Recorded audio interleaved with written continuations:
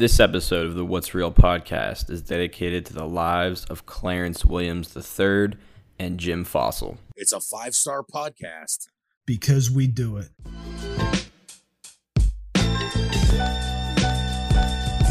What's real?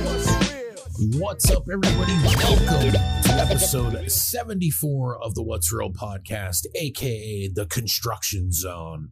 At least where I am today. I am your host, Ed Demko, along with my cohort, my co-conspirator, my I don't know.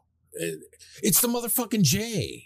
What's up, the Jay? In the his for shiz. Hey, yeah, the blood is flowing appropriately this week. Big episode 74 of the What's Real podcast. You know how we love those kind of even numbers, and I don't know. I think it's just kind of one of those weird human things that this is like the countdown, even though this is going to be an epic episode like always, but the countdown to the evened 75th episode next week of the What's Real podcast. 75 episodes, but let's focus on what's at hand. Hey, and the Jays as pumped as ever. You're talking about construction sites. I'm looking like Hulk Hogan in the construction worker hat back in the day with the pythons this week. Hey, nice and pumped up for the big episode 74 of What's Real.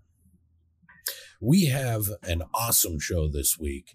Of course, we are going to go down to the drive-in with our good friend Joe Bob Briggs for one of the strangest episodes of the last drive-in that they've done to date, with two movies, two shot-on-video horror flicks from the 80s, Sledgehammer from 1983 and Things from 1989.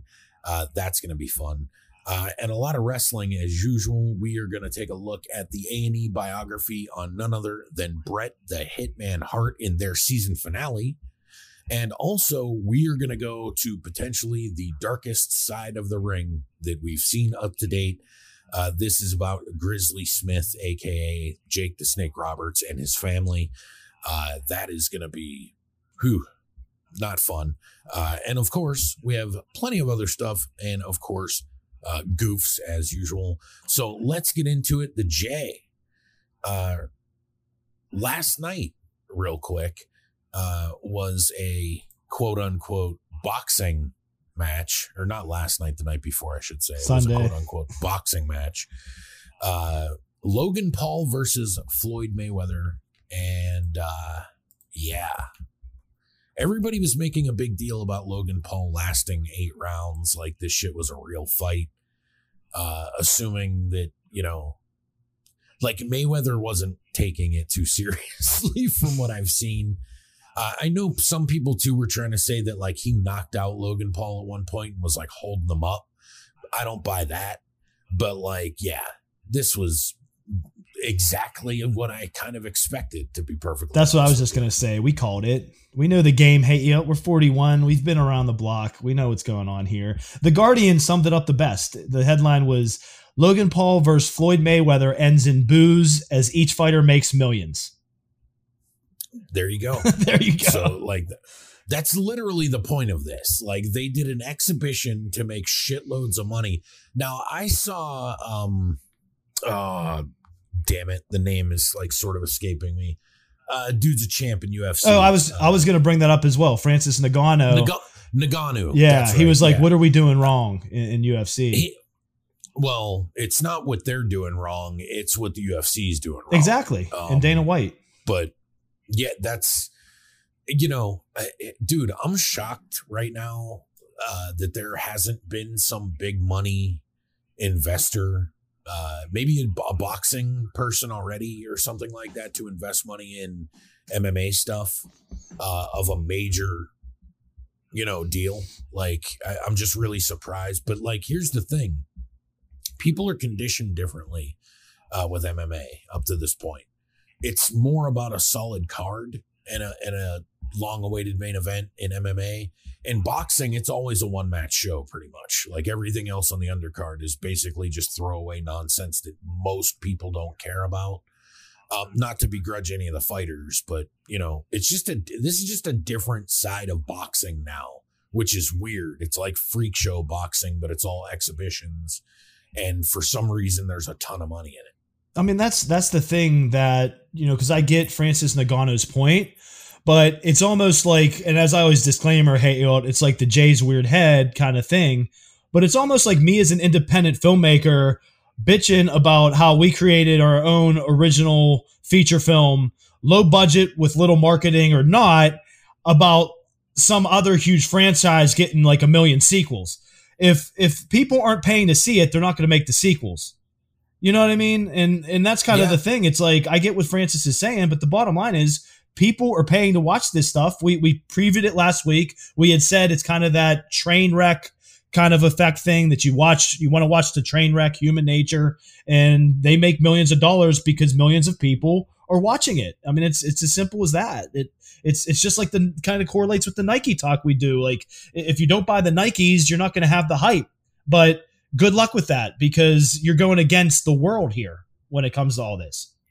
Well, yeah, I mean, we've said the same thing, just to use the sneaker thing. Like, no one cares for the most part that like New Balances are way better constructed and you get way better materials on them than you do with Jordans, for example. Like, and I'm talking higher level New Balance. Right. No one cares about that. They will pay more money for the ones that are made worse with worse materials just because of the hype. It is what it is. Like, everybody's guilty of it. It's just a part of the culture. But it's weird. And, you know, I'll fully admit that too. But like, a lot of people like look at you goofy. Like, what's the problem? I'm like, it's fucking weird is what it is. Use this for an example. Hey, Ed, did you buy the fight? No. Did I buy the fight? No. So we did our part, but guess what? They still made millions of dollars, and it was still a huge pay-per-view success. Yeah, somebody bought it. You know what I mean? Like, dude, this is one thing on this show that we are not shy about. Like, we tell you where we spend our money, right? Yeah, to things that we like. So it just kind of is what it is. But it's been a massive story the last couple of days, and obviously we're going to bring it up here on the show. So now it's the countdown to the one we brought up with this last week in the preview, where his brother Jake Paul is fighting UFC fighter Tyrone Woodley in August. So it's a countdown of that, I guess. And I don't know why, but I take that one more seriously for some reason. I guess because Woodley's not a level of fighter like a Mayweather. And I actually think that Jake Paul's probably a better boxer than his brother. But exactly, he's coming off a knockout, a goofy knockout, albeit, but nonetheless, he's coming off a knockout, so makes it more interesting. I would say. Yeah, it's not going to stop. So, and also, this is pretty wild. But like, dude, we've seen some WWE releases in the last week since we've done the show, and dude, this company is like, okay. So we've talked about this on the show recently. Do you see Vince setting up for a sale, or are you kind of like, because I'm from the thing where I just don't believe it when I see it. Yeah, those are the rumors that are swirling, of course, with the interwebs and different parts of pro wrestling social media. However, I'm with you. We talked off air about it. I feel like I said to you, we are lifelong fans, and we're pretty good with having our finger on the pulse of most things. But nonetheless, we're not in the WWE. So I go by references that have even more insight than you and I. And guys like Triple H himself and Stone Cold has always said it, that they believe Vince McMahon's going to, quote unquote, die in the chair. So that's kind of my line of thinking too. And I feel like he's not going to sell. He's not going anywhere until he is physically, health-wise incapable of running the World Wrestling Entertainment Company. Well, I mean, the only reason that I would think that he might sell is that they've kind of figured out maybe after the pandemic, the live part of the wrestling business is dead. Like, there's no room for house shows and stuff anymore. Which I don't know if that's the case or not. I was going to say, look, they're jumping on tour again. Yeah, but it's the first time after 13, 14 months. Yeah. And it's not a permanent thing like that I know of yet. There's probably states they still can't go to, and states that they probably wouldn't do well if they went to anyways at this point. I don't know, but a lot of people are talking about it. And of course, we're talking about the releases that happened in the last week. People like Braun Strowman, Aleister Black, Buddy Murphy, Lana, Ruby Riott, and Santana Garrett. Because these were bigger names. Like, there's not a lot of fluff in here, I guess. Santana Garrett was probably the closest to that. She'll probably go back to doing kind of the same stuff that she was before, I would assume. Ruby Riott will pick up work. I don't think that's going to be a problem. I think AEW would be the perfect place for her, just to have another established person that can actually work. Because I think their women's rosters, it falls off a fucking cliff really quickly. I think we know where Lana's probably going to end up, which I don't have a problem with that. Murphy could probably work in a ton of places. Aleister Black could probably find work in a lot of places. But the thing I wanted to ask you, the Jay, as far as Braun Strowman goes, do you think he's done? Or do you think this is the kind of thing we're probably just going to see him back at some point? Or what? Do you think he actually goes somewhere else? I'm thinking he's going somewhere else. They talked about online a few days ago. It got some press that I saw within my social media and, specifically wrestling Twitter, where I get most of my news and find articles and all that he kind of posted a cryptic message with the song lyrics from the song Free Bird. I don't know if you saw that. Yeah.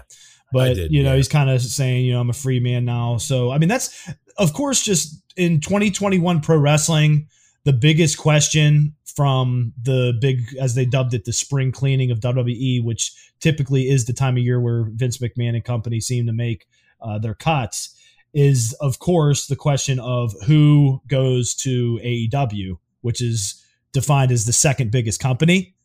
And as you alluded to, there's a lot of places to go in 2021 wrestling. So, of course, that's the third question is, if not AEW, where do the chips fall with people that are going to remain as pro wrestlers in the industry, and where do they go? Because now with MLW getting a TV deal with Vice, that's even another spot besides your usual suspects of Impact and Ring of Honor and even the NWA.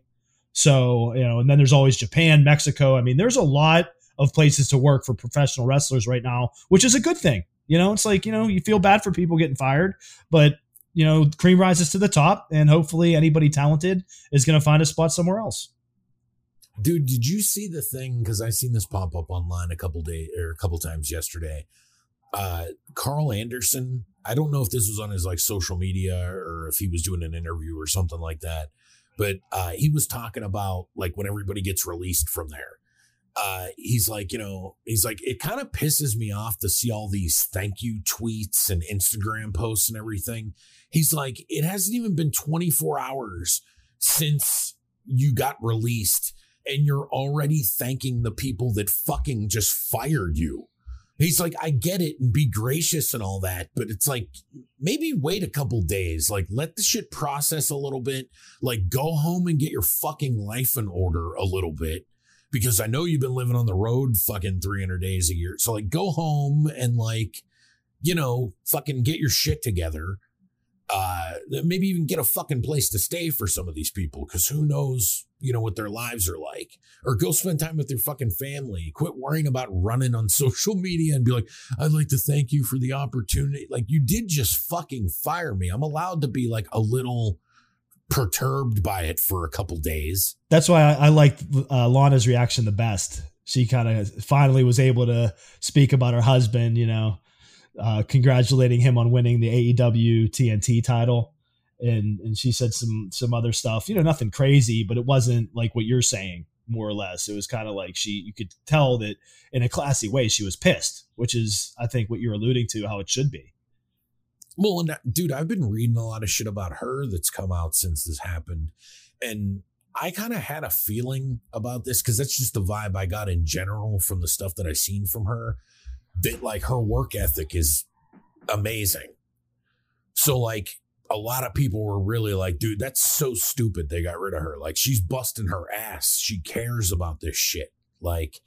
It's, which, hey, they just leave that go. And it's she's just going to go to AEW, be with Miro. And that's just going to be another package done in an AEW way. And I think Lana's already a star.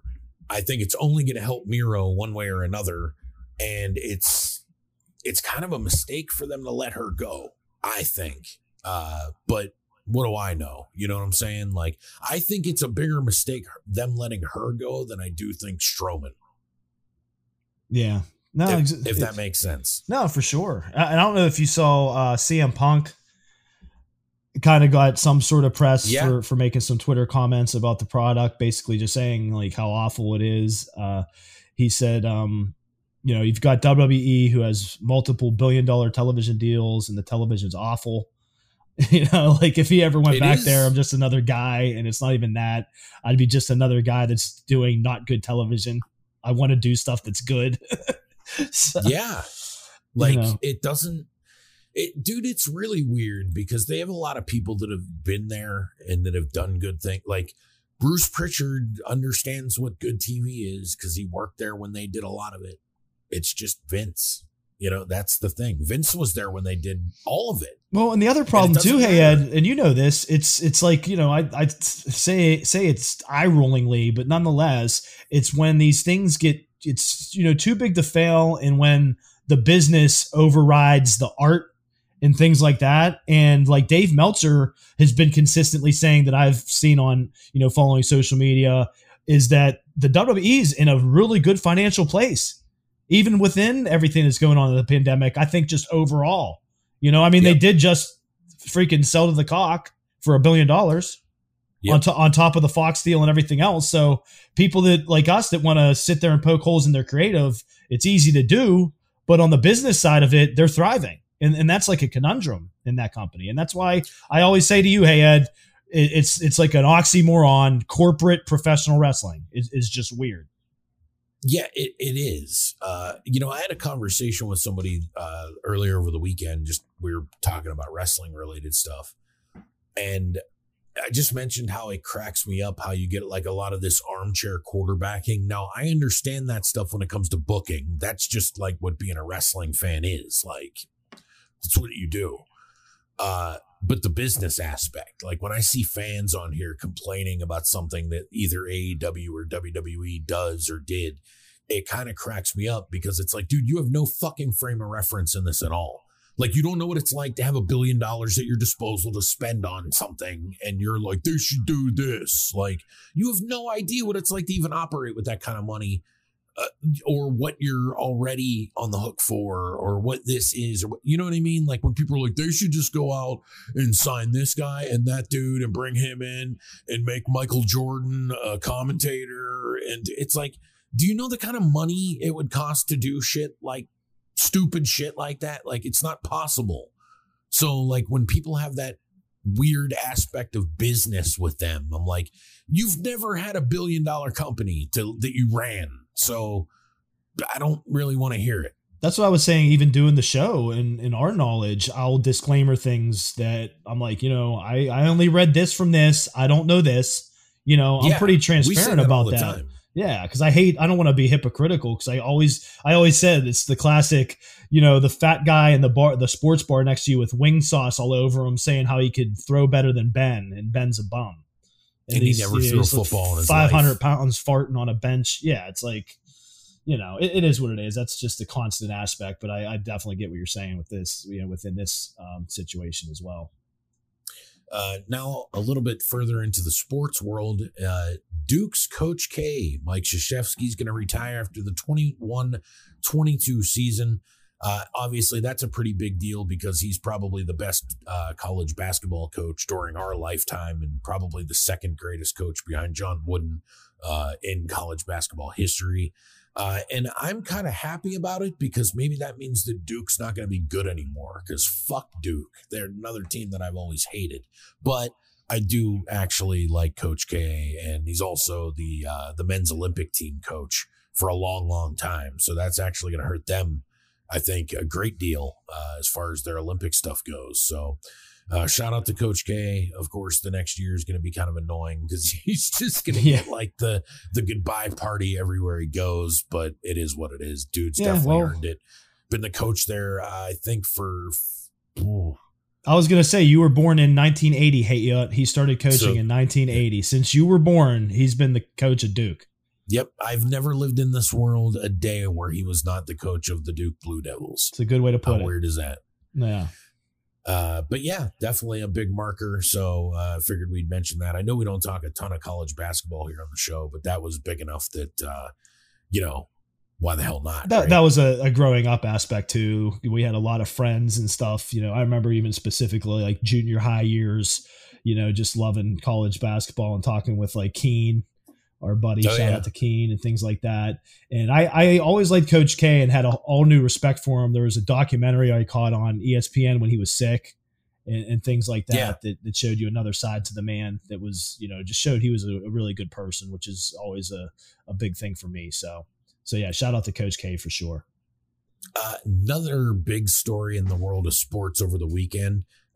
Julio Jones, Atlanta Falcon wide receiver, traded to the Tennessee Titans along with a 6th round pick for a 2nd and a 4th from the Titans. Not a bad haul for them. Smart idea, I thought, for Tennessee to try and get him. They didn't have to give up too much. It's probably because Julio is going to pull in a pretty big salary for at least a couple of years. Do you think this makes Tennessee better? Oh, 100%, man. That wide receiver room is ridiculous with Brown on the other side. And he even tried to give him his jersey, number 11, and Julio refused. He said, keep your jersey, young buck. I was reading that today, so that's really cool. The one thing that has me thinking with them is like, good luck fucking covering those two dudes. Like exactly. That's what I'm saying.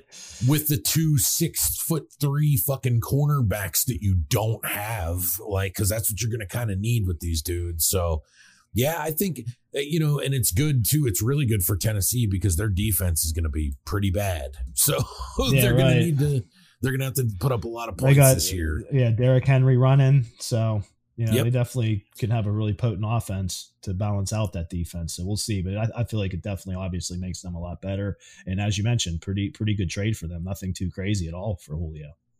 Yeah. And dude, it's pretty early on, but I'm definitely looking forward to the NFL this upcoming year. A lot of stuff's going to be different. And I just think it's going to be really cool as usual. And I still hate the extra game, but it's going to add in some more chaos in the league for the year. So it'll at least be good for us when we watch it. That's for sure. Now into the world of sneakers a little bit here, the J. Real quick, let's just go through these. These are the sneaker releases of the week, or at least some of the big hitters for the week that we're going to discuss as we do here.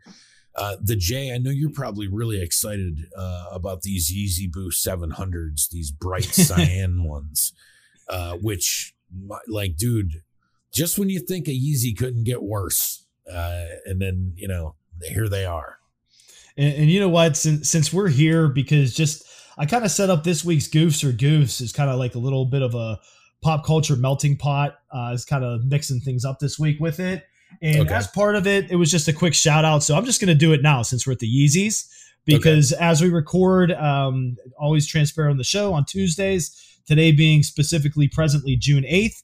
Happy birthday, Kanye, because it is Kanye's birthday today. So speaking of the Yeezys, instead of shouting them out at Goofs or Goose, which I was going to do, we'll just shout them out here. Happy birthday, Kanye, you crazy genius asshole. Ugh. I'll just leave it at that. Nike Air Max 90 with the Exister edition, super colorful. I appreciate the design on this. I'd never wear them, but nonetheless, the one thing that is kind of annoying me, because I need a new pair of 90s and I need a new pair of Air Max 1s, and I just hate all the fucking colorways they have out right now. It sucks. Yeah. No, I talk about it. I don't want to get into it because I've said it a lot for those consistently listening to us on our sneaker talk and things like that. Just the busy, overly color ones are just not my cup of tea. I don't have any in the pretty big collection here. So that just says it all. Did you see the Air Max Furiosa NRG with the silver metallics? They're brand new. I hate these with a passion. Like, hate them. No, they're nasty. I haven't pulled up. Yeah, not anywhere near something I would think about buying. Dude, okay, so Nike has LeBron 18s coming out. I don't like these ones either, but those insoles are actually really cool. Yeah, the insoles are okay, and we've broke down LeBrons too over the months, and they can be hit or miss. I have a few pairs myself. I know you don't own any, aren't too big on them, but yeah, they could go either way. These ones are okay, but I'm with you pointing that out. The insoles are decent. And of course, the Nike Dunk Low Sunset Pulse comes out. These are insane looking. I kind of want to see them in person. They're definitely not something that I would be wearing most likely. But I definitely like to see a pair because I want to see what the materials are like on them because they look like they're fucking metallic and insane. Yeah, see how they're like put together. Yeah, like they're just like the materials on them. If they're really good materials, they could be amazing looking shoes. They're pretty cool. Something different anyway. You know what I mean? Yeah, for sure. Now, this is a thing that people are probably going to be going nuts about. The Amon Manier Air Jordan 3. Getting, of course, only a Nike sneakers release because they're going to be super fucking limited. And I'm kind of glad because I don't like them anyways. These are very boring to me, especially for a fucking collab of the Jordan 3. And this is like the best you can come up with. And, I don't really respect a lot of the Jordan 3s when they just completely fuck off the elephant print on them too. So that's kind of lame. Within this portion of Sneaker Talk, hey Ed, are we going to get to the specific best Jordan releases? No, 21. Well, I mean, we'll talk about that after the week. Okay, I just brought it up because these are part of that. So yeah, so I'll save what I was gonna say. But yeah, I'm with you. I mean, they're decent, but they get away from the elephant print. That's one of the first things I noted, and just the exclusiveness of them doesn't mean the Jay's getting them anytime soon. So it kind of just gets brushed by for me when that's the case. And dude, I really like Nike Blazers. Okay. And I was looking forward to the Sacai Nike Blazer lows. And then I saw them and I was pretty disappointed in kind of like what they did with them. So yeah, I no longer give a shit, but it's probably going to put some hype on the regular Blazers. So keep that in mind if you like them because they're going to be harder to get. Yeah, I do want to get a pair of Blazers eventually. I don't think this is going to be when I do. And again, it just goes in with all the factors that we have to discuss that we know as sneakerheads and in the modern sneaker app situations that they're going to be too tough for the J to get anyway. So I'd rather go for a pair of Blazers that are more reasonable to get and that I'm more into anyway. What are your, speaking of that real quick, are your Blazers just plain black and white? The blue that you have? They're blue. Blue and white. I was just curious real quick. Yeah. And I haven't even worn them yet. It's just, see, that's another thing. Like, and that I'll tangent into this and like when we get through the week as far as picking up sneakers and buying stuff recently, but I'll digress. Now they're doing, dude, I like these a lot. The Reebok Question Low Gray Toes. I kind of need something that's like almost all white, but like not completely all white. And these would be perfect. And, but I'm probably not going to get them. Yeah. I was just looking at those. They are nice, but yeah, I said like, talking about what I'm actually going to get within this week's Sneaker Talk, it's probably going to be a while before the J jumps on anything, budget wise, unless there's something super enticing, but what we've been covering so far is not the case. That's kind of what I was saying about like what I was going to get into in a minute here, but because there's only a few more things. We got the Nike Dunky High in the Game Royals. I love these. Like these are awesome. They'll be brutal to get. So of course, naturally that won't be happening. The Pharrell and Adidas NMD, in all orange, which I actually kind of like, but again, I don't fuck with NMDs like that are the human races and shit like that. I'm not a big fan, but I do like these though.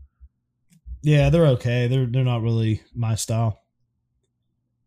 Your style's more the Air Jordan 1 Light Fusion Red. Yeah. Which I'll be honest with you. I kind of like these, like, because I don't think they're going to look pink like that in person. I think you could put them fashion wise. Right. You could put them fashion wise with some stuff. Dude, this is what I'm hoping for with these, right? I'm thinking these would be sick with like an old school, like mid 90s, like, Houston Rockets jersey. Yeah. Like the red and yellow, like red. that. Yep. That'd be be cool. sick. But that's the releases for this week. And what I was going to kind of say is, as much as I love sneakers recently, I've been so incredibly frustrated with my collection of stuff. Just how much shit there is, and just digging boxes out and like moving shit around, which I was doing the other day. And I just got to a point where I'm like, fuck this, and just walked away from it. But I'm not buying anything. Even though I might want something, like I'm trying not to buy anything right now because I just have to like pull pairs, throw some stuff away, probably donate a few things, and just make some overall space because it's just cluttered to fuck right now. It's a mess. Yeah, talk about going hand in hand with the WWE spring cleaning talk. We're here at the J compound. We're in the same boat. We're spring cleaning and downsizing, and I'm trying to do the same thing. I think I mentioned to you the way I have everything set up and displayed. My shoes are just open in just an open area of my office, and I have like a shoe rack. Well, I bought the actual boxes, like the plastic boxes, the display boxes. So I'm converting to that. So, hopefully, as you know, hey, I'm slowing down a bit. The Jay's going on a much needed, much deserved vacation soon, and we'll be filling everybody in on the What's Real podcast with that. We're going to do some cool stuff working around that, give the whole team here a little bit of a different kind of couple weeks and a breather, but still bring everybody that joins us on our journey some content. But yeah, with all that, I'm hoping to have some free time, knock on wood, because you know that goes ahead. I'm probably jinxing myself, but as far as work goes, to be able to do some of this stuff, and that's one of the things on my checklist is getting the whole sneaker collection converted and reorganized with the new boxes. Yeah, I'm going to have to do something here soon, man, because this shit's just not working out for me at the moment. It's annoying, and it's like really kind of cluttering up the closet. I was just going to say, I always hated clutter, so you just said the word. I was going to throw it out there. Well, it's not so much clutter. It's just shit's packed everywhere. Like every time I want a pair of shoes, I got to move 5 pairs of shoes. Digging. Yeah, it's just ridiculous. And then like you start ripping shoe boxes and stuff because like they just eventually do that. They're just cheap, shitty cardboard. So it's annoying. But anyway, moving right along here, the best Air Jordans of 2021 so far was an article this week that I saw on complex.com. So I figured it would be kind of appropriate for us to kind of go through these and just see what they have here. So these are like a top 10 for the year 2021 so far. First up, number 10, Air Jordan 35 Low, Luka Doncic. I like these. I like these when these came out. Of course, I don't have them. I didn't even try to buy them. But like, like we talk about hooping and shit and like the shoes that you would wear if you did do something like that. This is kind of what I think I'd be wearing. I'd be wearing like a low, and I like the new Jordans for stuff like that. So I think that's probably pretty good guess at what I'd be wearing if I was playing right now. Yeah, these are really cool. I love these. The tongue, and this is a colorway that's kind of what I say against what my typical interest is. It's kind of outlandish, has the bit of pink, like hot pink throughout it, but it goes with how they put this shoe together. Yeah, it works out well. I think it's a cool looking shoe too. And, and it's cool too, because it's Luka's first Jordan. So as far as being a Jordan brand athlete. So, number 9, the Air Jordan 1 High University Blue. I agree with them on this. This is a very good call. This is, I think, one of the best Jordans of the year so far. I don't have them these again, a lot, but I like them a lot. Yep. Another colorway of the J, the, kind of light blue, obviously University Blue, the Carolina colors, but it also goes in, as we always shout out, our alma mater, Woodland Hills, which I have a few similar colorways. So I would have loved to have tried to get my hands on these, but didn't. At number 8, the Air Jordan 3 Cool Gray. Not for me. Not a fan of cool gray on the 3s whatsoever. Yeah, I like them. I mean, they kept the, speaking of the elephant print, kept the elephant print for the 3s, which they should. That's why we're kind of in agreement on disagreeing with Nike for the ones we were talking about, which we'll get into again later, which was, I was going to bring that up earlier. But yeah, I'm not too big on the cool grays, but I think they're all right. At number 7, the Air Jordan 1 High 85 Neutral Gray. I really like these ones. They're not really my cup of tea. Not the biggest on them. See, I like them because they're just simple and plain. That's very simple. Yeah. Which I think it works effectively on the Air Jordan 1, but to me, it's almost impossible to fuck up the Jordan 1. Like, you got to do some really stupid shit. You just got to get crazy with it. Because it's a really great silhouette and a great shoe. Up next, number 6. This is one that I do have, the Air Jordan 6 Carmine. I fully agree. I fucking love the Carmines. It's one of my favorite. It is my favorite Air Jordan 6 of all time, and it's one of my favorite Air Jordans of all time. You know how I feel about them as well. Hey, Ed, I was jelly when you won them in that contest, but also very happy for you. That was cool. And we each have one actual specific pair from this list. So these are the pair you have and own, the Carmines, and mine are a little down the list, and I'll shout those out. But yeah, gotta love the Carmines classics. And I still haven't wore them, of course. So of course. That kind of goes hand in hand. Even in the summer. Yeah, it's true. Number 5, the Air Jordan 4 UNC. I think a lot of people like these way more than I do, but I do like them. It's not that I like them a lot. It's just, dude, this is weird for me. I don't like 4s that don't have the Nike Air branding on the back. I don't like the fucking Jumpman on the back of these, on that, that like rubber piece that they have on the back. I know what you're talking about. I think the Nike Air on the back looks perfect, and I think the Jumpman looks like shit on the back of it. I'm not a fan. I gotcha. But yeah, I like these a lot. Okay. Coming up here, number 4, the Air Jordan 5 Raging Bull, the J. You got a pair of these. I like these. Ding. These are the ones that Jay have, aka the Toros. We shouted them out. I busted these out Memorial Day weekend. Hey, yeah, I got the test run on them, and yeah, I fucking love these, man. Goes easy with anything red. Nice red polo, black shorts, and some Raging Bulls. Can't go wrong. So how did you feel after wearing them once? Like, were they weren't too fucked up? Were they creased up? They're great. Anything that you were mad about on these at all? No, the one interesting aspect that I didn't really realize, and I don't know if you know of, and you could see in the picture, do you see like the plastic part on the laces, on the upper part of the laces? Yeah, the lace holder. The lace holder I wasn't familiar with, so that was cool to fuck with. And I thought, I was hoping it wasn't going to be too clunky or goofy, and it wasn't. So, okay, but yeah, I really love these, man. I don't know if you're aware of this or not, but there's a lot of people that are very particular about the lace lock on these. And I mean, they lace them all over the shoe. Like, there's dudes that lace them in up by the toes, like on the first level of your laces. There's dudes that do it like see where they are in the picture. It would be like right as it starts going up for the ankle, they'll like put them on the front right there. I've seen dudes put them on the sides of stuff. I've seen people flip them backwards, depending on where the wording is, because sometimes the wording is on the button itself. Like, it'll say Nike or have the Jordan symbol on the little button. And then sometimes it's on the plastic part on the front. So, like, depending on where the wording is, they'll have it flipped out differently.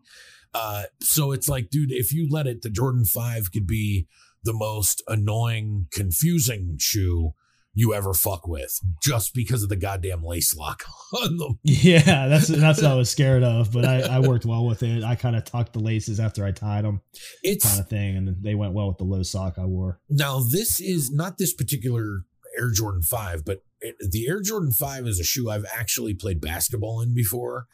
And I will say that, like, back in the day and shit, dude, that the lace lock was like a game changer, big time. Yeah, it's clutch. Instead of having your fucking laces flopping around everywhere. Yep. But moving right along here, number 3, the Travis Scott Air Jordan 6 British Khaki. I don't give a fuck about Travis Scott. I just don't.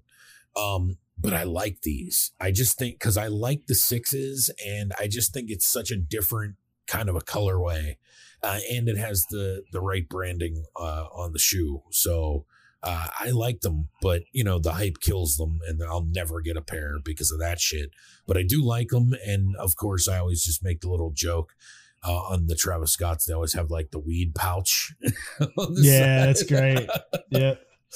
Yeah, we talked about these before. These are really cool, really creative. For my goofy creative mind, they remind me of like Star Wars like Tatooine. Yeah, it's like the shoes sand almost. color. You know what I mean? Yeah. But they're different. You know, I like that. I'm shocked still in a lot of ways that they allow Travis Scott to play with the Jordan silhouettes and stuff as much as they do, because Nike's pretty money. Yeah, That's you got why. it. And it builds the hype. So speaking of hype, that leads us to number 2, the Trophy Room Air Jordan 1 highs. These are amazing.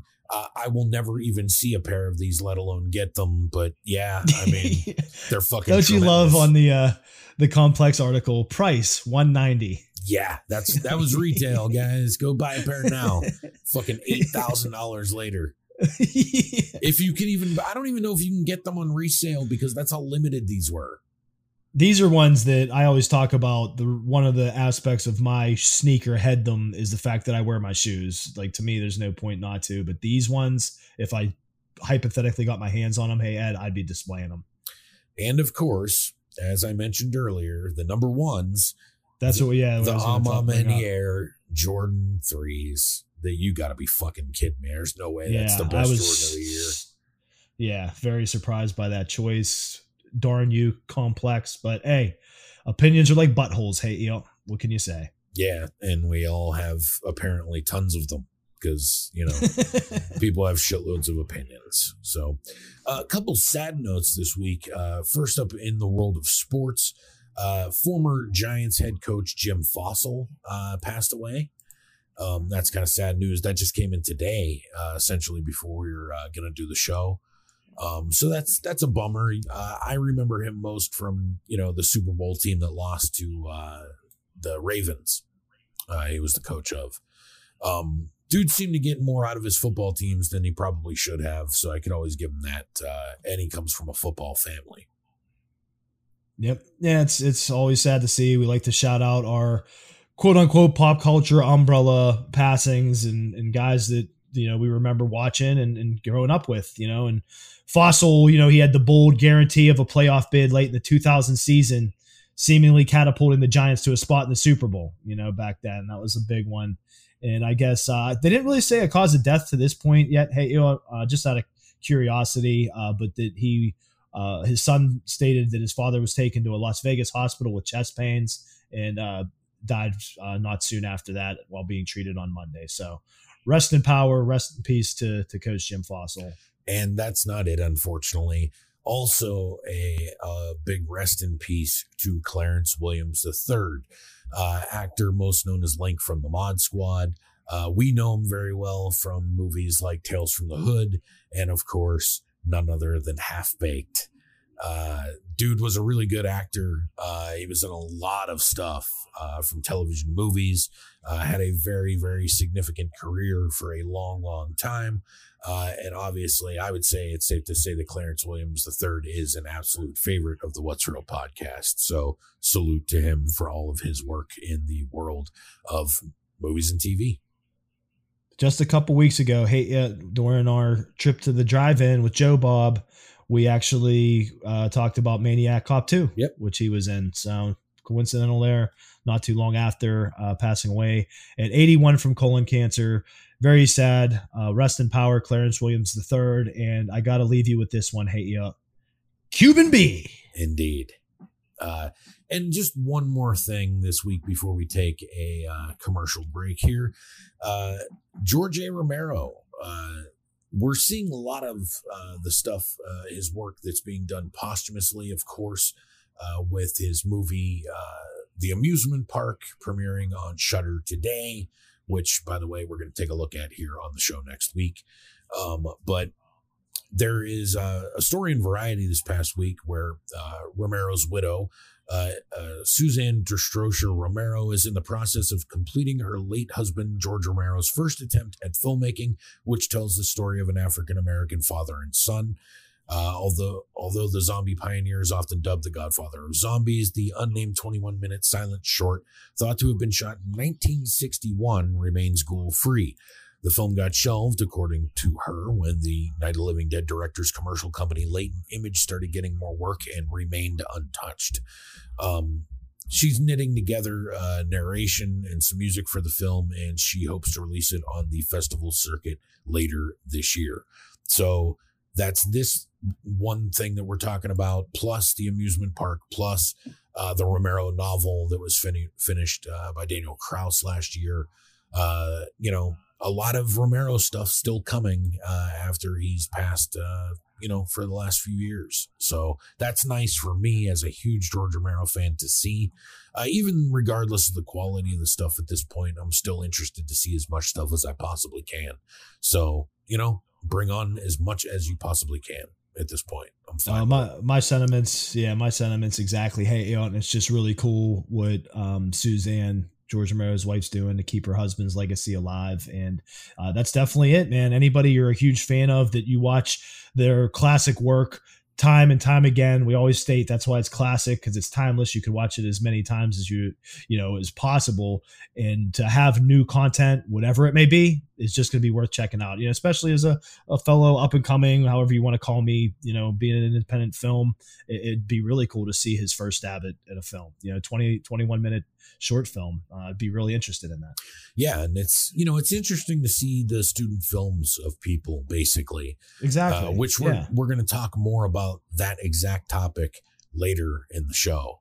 Do you know offhand, how old would have Romero been in 1961? I was kind of trying to tackle that while we're recording, but I didn't get his birth date. I don't know the year he was born off the top of my head. So I'm just going to look it up real quick. He was... All right, what year? I was 1940. Okay, so he would have been 21 years old. 21, yeah. So, cool. I was just curious. That's cool, though. Yeah, 21-year-old Romero, student film, taking a stab at it. And why not? Before becoming a legend. There you go. So we are going to take our first commercial break, and when we come back, it's time to dip back into the world of wrestling with the A&E biography on the best there is, the best there was, and the best there ever will be, Bret the Hitman Hart. So stay tuned, guys. We'll be back right after this on the What's Real Podcast. Want to advertise on the What's Real Podcast? Send us an email today. Just title your email ads at whatsrealpod@gmail.com. For cheap, easy, and affordable rates, contact us today. Again, that's whatsrealpod@gmail.com. Would you like to advertise? Send us an email today. This is Ed. And this is the J. For the What's Real Podcast. Check out episode 75 next week. First up, me and the Jay are going to head down to the drive-in with our buddy Joe Bob for another mystery double feature. Then we're going to check out the long-awaited George Romero film, Amusement Park. And of course, we're going to head over to the dark side of the ring, this time on Dynamite Kid. And there's never an unabundance of goofs, as we will have another classic segment of Goofs Are Goofs 75. All this and much more next week on episode 75 of the What's Real Podcast.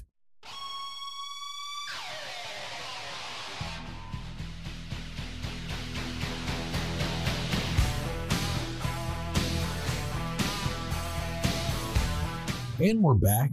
And it is time to get into the A&E biography on Bret the Hitman Hart, one of my personal favorite wrestlers of all time. Now, we've kind of gone through this biography series at this point. We've seen all kinds of different stuff. I think we could say to this point we saw a little bit more of a hit piece on Macho Man than we thought we'd see. A bit more truthful biography on Warrior than we were probably expecting. A really surprisingly good Mick Foley one that maybe we weren't expecting, at least in my opinion, and some really good episodes overall. And I was really looking forward to this one too, because obviously the Shawn Michaels one was good, and you know that they're very much tied in with each other. So I thought we'd get a lot of repeat stuff here, and we really didn't, which I thought was kind of cool. And I'll get into this more later too, but I was kind of surprised that we basically saw very little, if nothing, from Behind the Shadows, the Bret the Hitman Hart documentary, which kind of surprised me. I thought we'd see more stuff from that, but they did not really. They delved into the subject matter, but they didn't really talk about that a whole lot. Yeah, and there's just so much within these things that they can cover. So, you're gonna miss some stuff here and there, because they do mention it at one point, like really quick. Like yes, they do mention it. You know, one of the talking heads said, you know, there was a documentary team following Brett at the time of the screw job and things like that. But yeah, I'm with you. It's surprising. For my initial reaction, hey, you know, I really liked how they put the beginning of this together. It almost seemed different than the previous 7 in a lot of different ways, which was cool about this, because I mean, we talked about it. There was different production teams within this whole series putting together various episodes. So it wasn't like Dark Side of the Ring, for example, that had the same crew putting the consistent episodes together. This particular one on A&E had different varying crews and directors, producers on varying episodes. So I think that made it different, maybe a little uneven here and there, but I overall like how it was. And the Bret Hart one in particular here at the outset kind of stood out from that. They even used animation at certain points when he was talking about that. Let's throw that out there initially. Of course, you know, they begin by talking about his childhood and upbringing. And Bret tells a very interesting story where his dad, Stu Hart, had a bear, a former circus bear, like an actual bear, living under the family's porch. So Bret would get a fudgesicle from the freezer and let it melt in the summer onto his bare feet, and the bear would lick the fudgesicle off his feet. And his mom would be like, "Did you take a bath today?" And he's like, "Yeah." And he's referencing the fact that a bear licked his feet clean, and they did like animation towards that story. And he's like, yeah, he's like, "I just thought it was normal. I thought everybody had a bear living under their porch," which is like the beginning of the beginning with how crazy it must have been being a Hart kid at the infamous Hart House in Calgary. Yeah, they don't get into the very deep specifics of stuff. They talk about some of the stuff here, but they don't really tell you all the stuff that these kids were subjected to, because they were. They had a very strange upbringing for sure.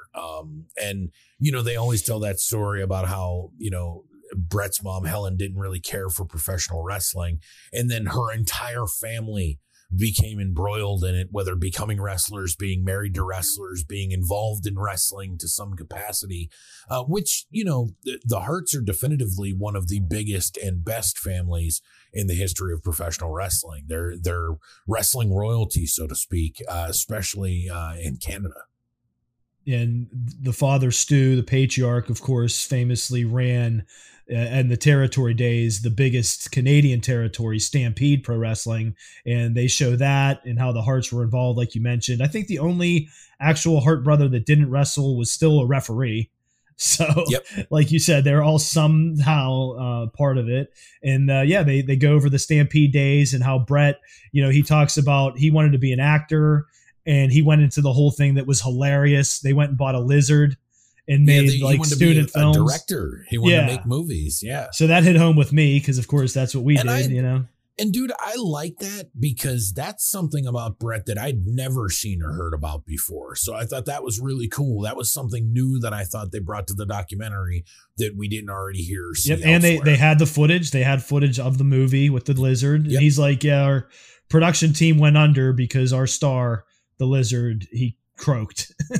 Yeah, he was like, it's like, you know, King Kong died during the making of the movie, you know. But yeah, I mean, I thought that was very cool. It kind of showed you too that these kids kind of grew up in like a creative, fostered environment. Whether it was wrestling or not, like their parents kind of gave them the ability to do some things that, you know, normal kids back then didn't get a chance to do, or their parents would have, you know, not been hearing that shit at all. So I thought that was pretty neat and that was pretty cool. And obviously, you know, it's pretty crazy to think about. Bret Hart started wrestling in the 70s in Stampede, but he was right there on the cusp of everything whenever the WWF went national in 1984. He was wrestling there on and off, just kind of like as an undercard guy. And eventually they'd put him in the tag team with Jim the Anvil Neidhart, which would become the Hart Foundation. But Bret was there pretty early on and didn't really get a foothold until a few years later. And the reasoning being is because whenever his dad was bought out by Vince McMahon, he did so with the idea that there would be jobs given to his son, Bret, the British Bulldog, Davey Boy Smith, who at the time was his son-in-law. Also a job given to the Dynamite Kid, which because he was, Stampede's best worker at the time. And obviously Jim the Anvil Neidhart, another family member. So Vince said no problem, and all four of them got jobs. And surprisingly enough, both of them all four guys ended up being in two different tag teams, which ended up starting their career with and making pretty big waves. Yeah, that was the kind of the golden era of tag team wrestling. You had the Rockers, the Hart Foundation, the Bulldogs, all those kind of teams. So they started with all that because they showed that footage also at this part, basically with Brett getting interviewed by Mean Gene Okerlund in 1984, and he's like real kind of subdued and like talking about making his mark and stuff. But that's how long he was in the WWF back in 84 on. Yeah. And they start originally saying he was supposed to have a cowboy gimmick, which we've heard that for years. Yeah. Which never came to be, thankfully. And it's weird because I remember Brett a lot, more specifically from Hart Foundation days, but he was always kind of around and he was always pretty good. And he kind of stuck around in that capacity, for a long time. It's just literally the case of sticking it out until the time is right. That's 100% what Bret Hart did. Yeah. Michaels was similar to that in a way too, because they came up again in that specific era of tag team wrestling and just stuck around until they kind of developed into ridiculous technicals, and singles stars. And that's kind of where Brett stood out to me as a kid, was his intricacies in the ring. He had how he hit the turnbuckle, of course. That stuck out to me as a kid. Nobody else did that. That's those little details. Yeah, of course. Yep. That's always been a Hart family trademark. But yeah, I mean, dude, Brett, he started out being in a tag team, and that tag team became one of their linchpin tag teams, or at least a referencing point for the company as far as what a really good tag team is. And at that point, had become a multiple time tag team champion.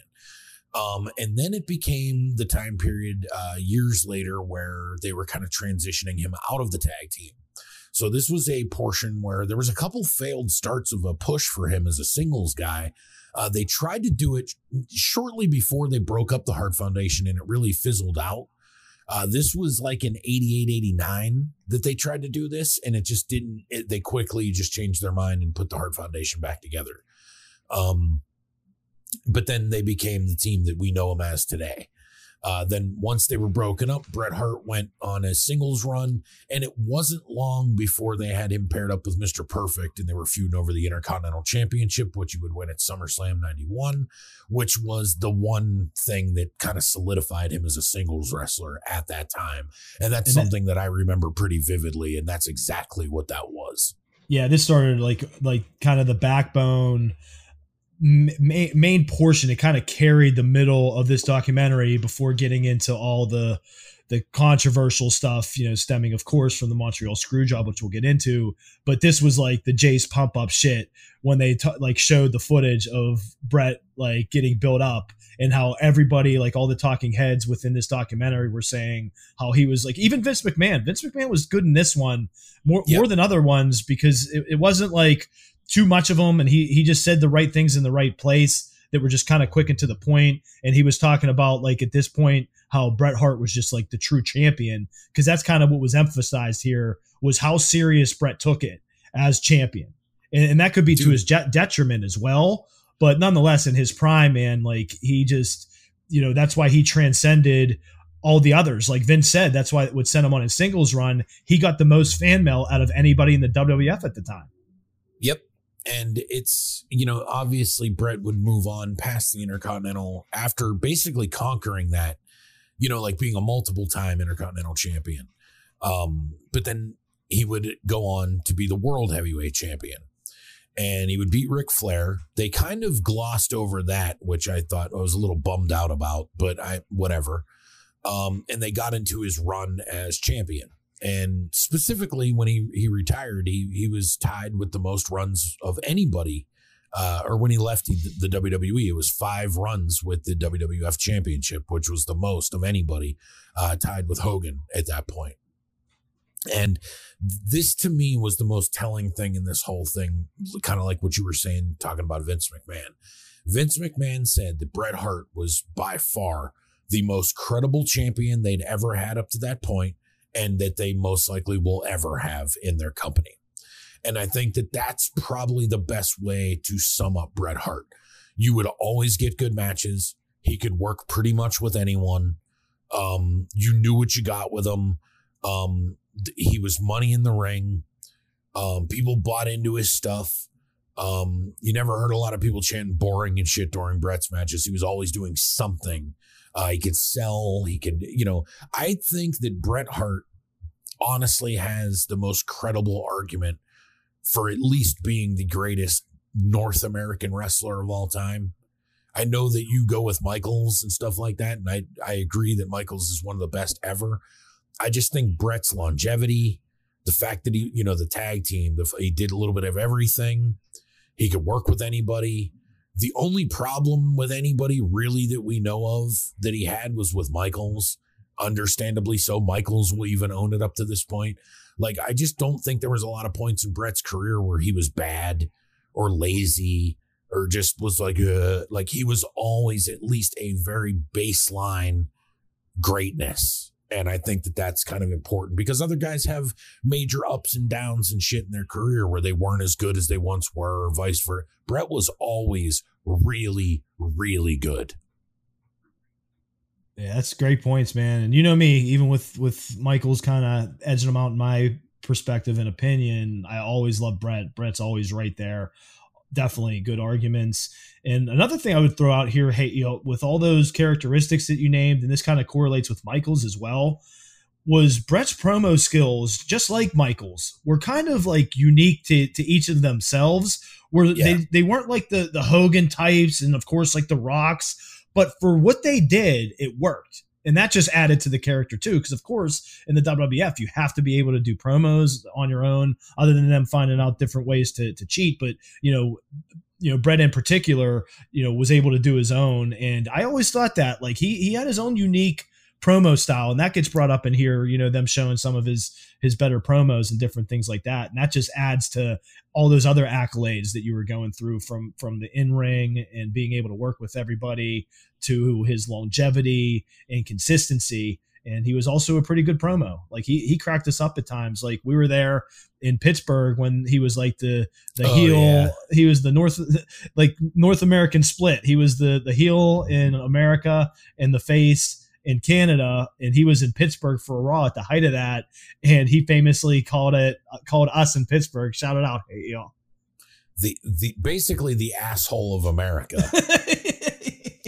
Is like, if I was going to give the United States an enema, I'd stick the hose right here in Pittsburgh, Pennsylvania. But then I love to in Wrestling with Shadows, whenever he's talking about that, and he's like whenever they had me doing the heel stuff in Pittsburgh, he's like, it was fun. He's like, but and then they show him saying exactly what I just said, and then it comes back to him, and he's like, but I don't feel that way about Pittsburgh. I actually like Pittsburgh. Pittsburgh's a really nice place. But it was, dude, I like that because we fucked around and somehow saw one of the most iconic Raw moments maybe of all time. Exactly. So like, that's really cool. And dude, we got really lucky because we pretty much got to see Bret's career from beginning to end, which is insane that, like we kind of grew up with Bret Hart in the wrestling business. But we did. And saw him a bunch of times in person. Absolutely, man. I've seen him wrestle a ton of matches. And I'm very proud of that. Like, as a wrestling fan, that's one dude that I felt like I missed him. Like, no, I seen plenty of Bret, like in person, whatever. Like, I've seen plenty, and I'm happy that I got the opportunity. And this part goes into where he kind of transcended the business in his prime, and they showed the clip of when he was on The Simpsons, which we of course loved because we grew up as Simpsons fans, and then Bret Hart was on it, and then he was on that Lonesome Dove show, which wasn't in our wheelhouse, but nonetheless like a pretty big national TV miniseries movie thing that was a big deal at the time, and all that kind of stuff. And they showed, which I love, dude, the classic WWF Bret Hart commercial where the kid's in the back hallway and it's really Bret, darkly lit. He's like, Bret, and he comes back like that. Yeah, that was all this part. And then it goes into the crescendo, of course, and everything with the Montreal screw job and the aftermath of the Montreal screw job. Yeah. And of course, not to get into everything here in super detail, but they talked about the death of Owen. And dude, that's one thing I really liked on here is they kind of showed like the relationship that him and Owen had because of wrestling. Like they weren't, and their feud in particular that made them closer. Yeah, yes, which I thought that stuff was really cool. And you got a lot. The thing that I really liked about this, dude, was you got a lot of Bret Hart, but like from the wrestling aspect of like, he's telling you like, at this time I was trying to do like this and we were thinking that I would do this, but like, then we get in the ring and me and him were telling the story and then and like, I felt like that's the most backstory I've ever really gotten on what him and Owen were trying to do in that feud behind the scenes, which I thought was really cool. Because to me, that's always like, dude, there's a ton of stuff with Bret Hart that's really good. His crowning achievement in his career is that feud with Owen.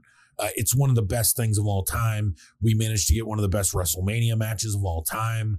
We managed to get a really, really good cage match at SummerSlam out of that. And just that whole year of them two feuding it was one of the best things, if not the best thing in wrestling at that time, without a doubt. I think it was Sam Roberts on here that says, which we always said in our little group and all that of wrestling fans, like personal friends, that probably the best opener of any pay-per-view ever was WrestleMania 10. Yep. Versus Owen. I'd agree with that. It's really, really, really difficult for something to beat that because that match is just so fucking good. And of course, they get into like, the whole Montreal screw job, like you said. They didn't really get into a lot of the WCW stuff, probably for good reason, because the one match that they would have probably talked about the most, or that they should have talked about the most, is a match that they can't talk about because he wrestled Mr. Waugh, Crispin, CB. Yeah, in that match. So, but yeah, I mean, dude, overall, this was really, really good. And I mean, to the point where this might have been my favorite one of the entire season. I just like the way that they framed it. A lot of it felt like it was actual Bret Hart perspective, not the company telling a story or something like that. That was, you hit the nail on the head. That was Bret's the biggest aspect of this. His fingerprints were all over this. I feel like that whenever, for whatever reason, like whenever they call him, like, hey, Bret, we want to do this. And he's like, all right, but like, I get final say, or, I get to do this or I get to do that. And they let him do it. So where other wrestlers might not care, he does. So I appreciated that. And I think because of that, this is probably my favorite biography that A&E did on the WWE out of these.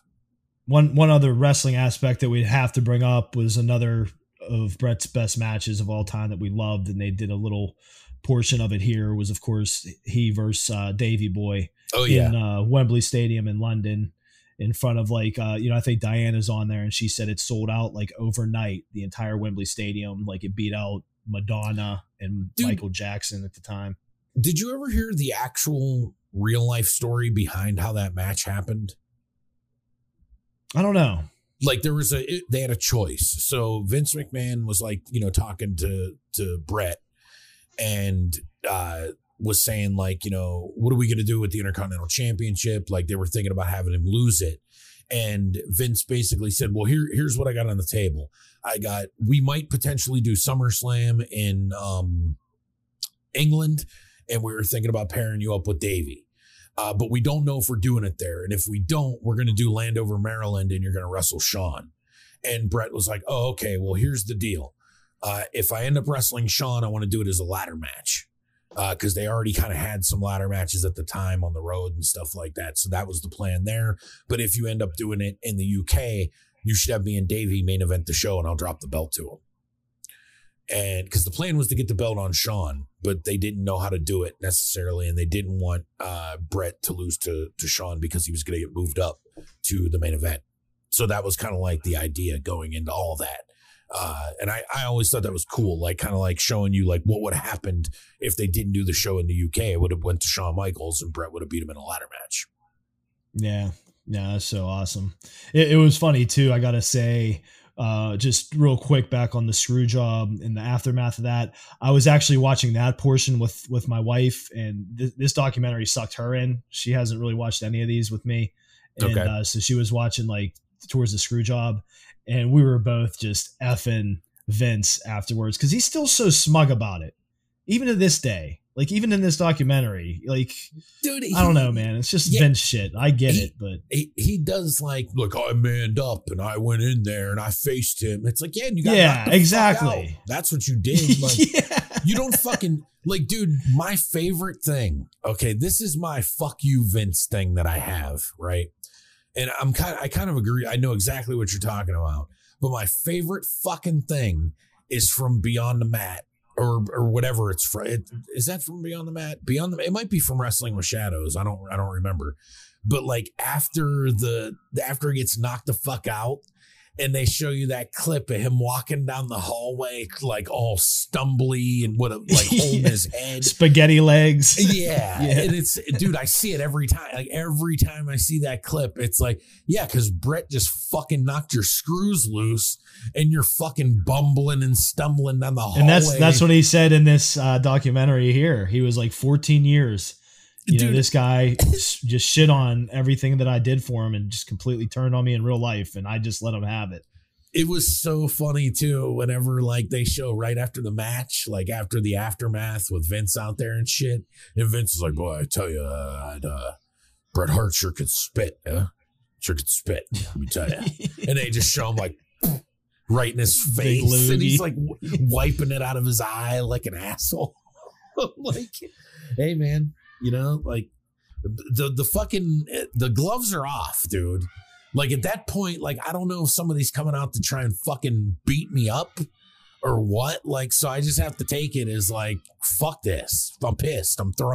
Do exactly what Brett did. Like I'm throwing cameras. I'm spitting in Vince's face. I'm yelling at the crowd, telling them I'm going to WCW. I'm going to go backstage. I'm going to punch Vince in his fucking face. And I'm going to get my shit and get the fuck out of here. Like that's what it was. That's what sucks so much. And that's why I was emphasizing like the positive stuff, as I mentioned, being in my description, the backbone of this documentary, you know, his prime and rise and everything, because then it just got so heartbreaking. And my wife is kind of breaking that down because of course she didn't know or even remember whatever the details of the fact that Vince turned on him. Montreal Screwjob happens. He gets pushed out. He goes to WCW, which he didn't even want to do. They fuck everything up with him there. It's like all goofy. Of course, the infamous kick from Bill Goldberg gives him a concussion. Then his brother dies while he's in freaking WCW. Then in 2002, he suffers a stroke and falls off his mountain bike, like all in succession. And like even my wife's like, geez, oh man. I'm like, yeah. I remember being a Brett fan, just like being heartbroken for him. Like, man, this dude just had just a mountain of bullshit happen to him in a few year span. It still gets worse because it's like Davey dies, and then exactly. Pillman even died years ago, of course, and then Neidhart died. He's the last dude. Last few years, Neidhart died. Yeah, he's the last one. Crazy. But that was cool too. They end this documentary showing some stuff that we haven't seen before with his current wife that's a lot younger than him, a pretty African-American lady, and his family. Like, because we as wrestling fans, of course, remember seeing his son Blade in the crowd, just remembering the name Blade because it's so unique. And they show Blade as like he's got to be close to 30 at this point, which is crazy. Dude, I always thought, I totally forgot about this, right? And it reminded me of it. So like, I remember back in the day, they would have like, stories and shit in the WWF magazine on Brett and like his family and shit like that. So this is where I would have known this. So they're showing his family members and shit. And then they show his one daughter. And I'm like, that's right. This dude and his fucking wife named his daughter Beans. Yeah. Her name is Beans. Bean Hearts. It's like, dude, like, which was cute when you're a kid, but like when you're a fucking 32-year-old woman, it's probably fucking weird to be like, my name is Beans. Just call me B. Ugh. But yeah. Anyway, they also had Julie Hart, Brett's first wife. Yeah, did she look different? Yeah, absolutely. It's not bad. She just looked a lot different from Wrestling with Shadows. Well, that was 24 I know. years ago. I get it. Trust me. Just, I get it. But it's, this was really, really good. Like I said, I was really surprised that it was as good as it was. And like I said, without a doubt, this one's my favorite one of the season.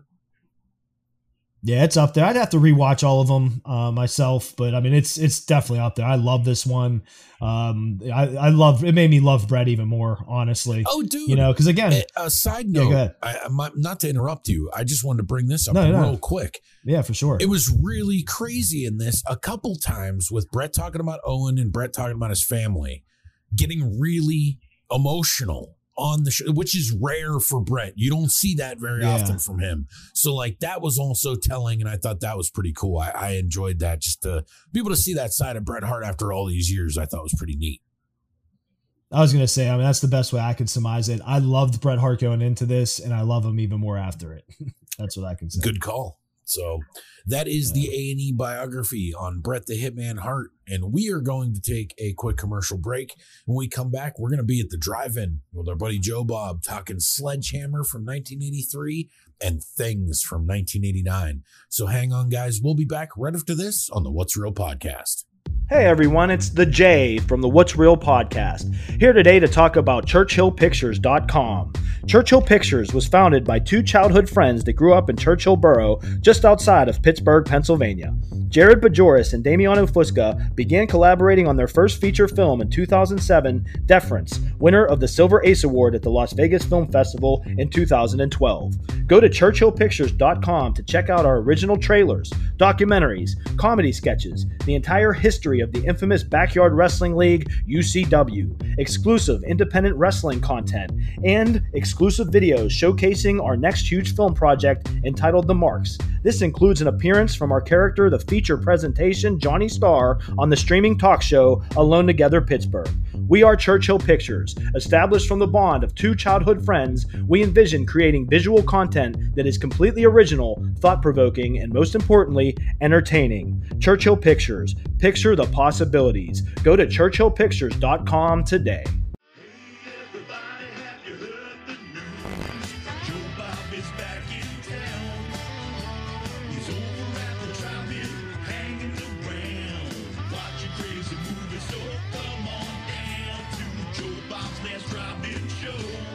And we're back, and it is time to get down to the last drive-in with our buddy Joe Bob Briggs, this time for a shot-on-video double feature for the very first time here on the last drive-in.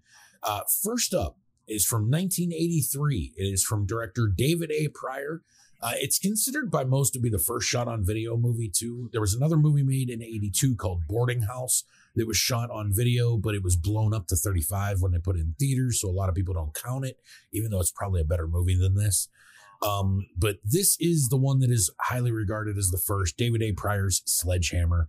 A young boy murders his mother and her lover with a hammer. 10 years later, a wave of teenage murders plagues the same area.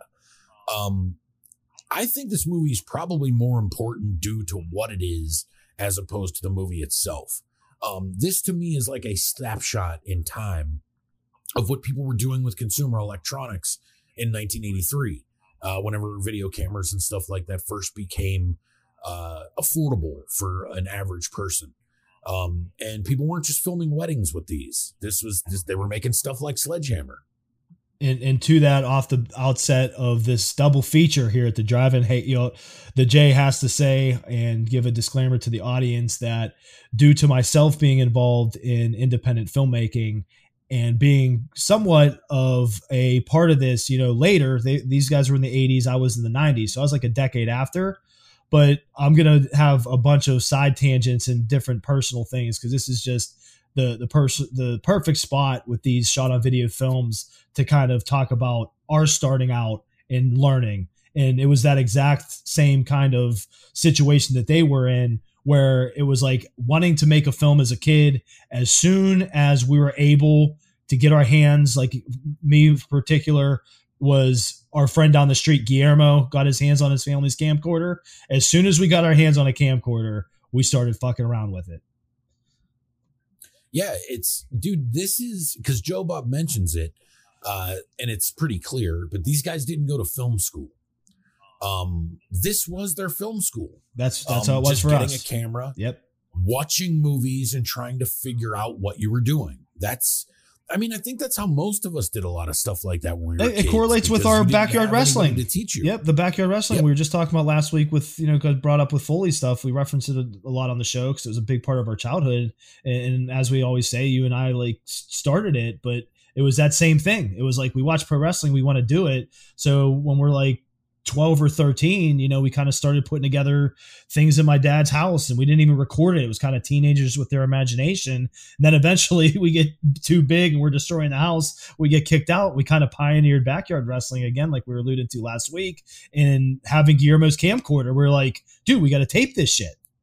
And that's kind of how all this similar stuff starts.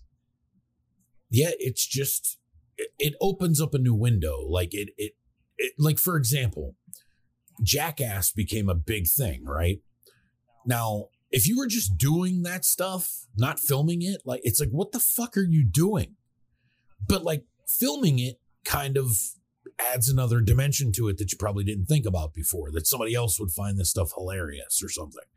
And it's the same kind of stuff with this. It's like, well, I could try that, or I could do that, or how do they do that? And you really don't know, like, this as well as anybody, the Jay.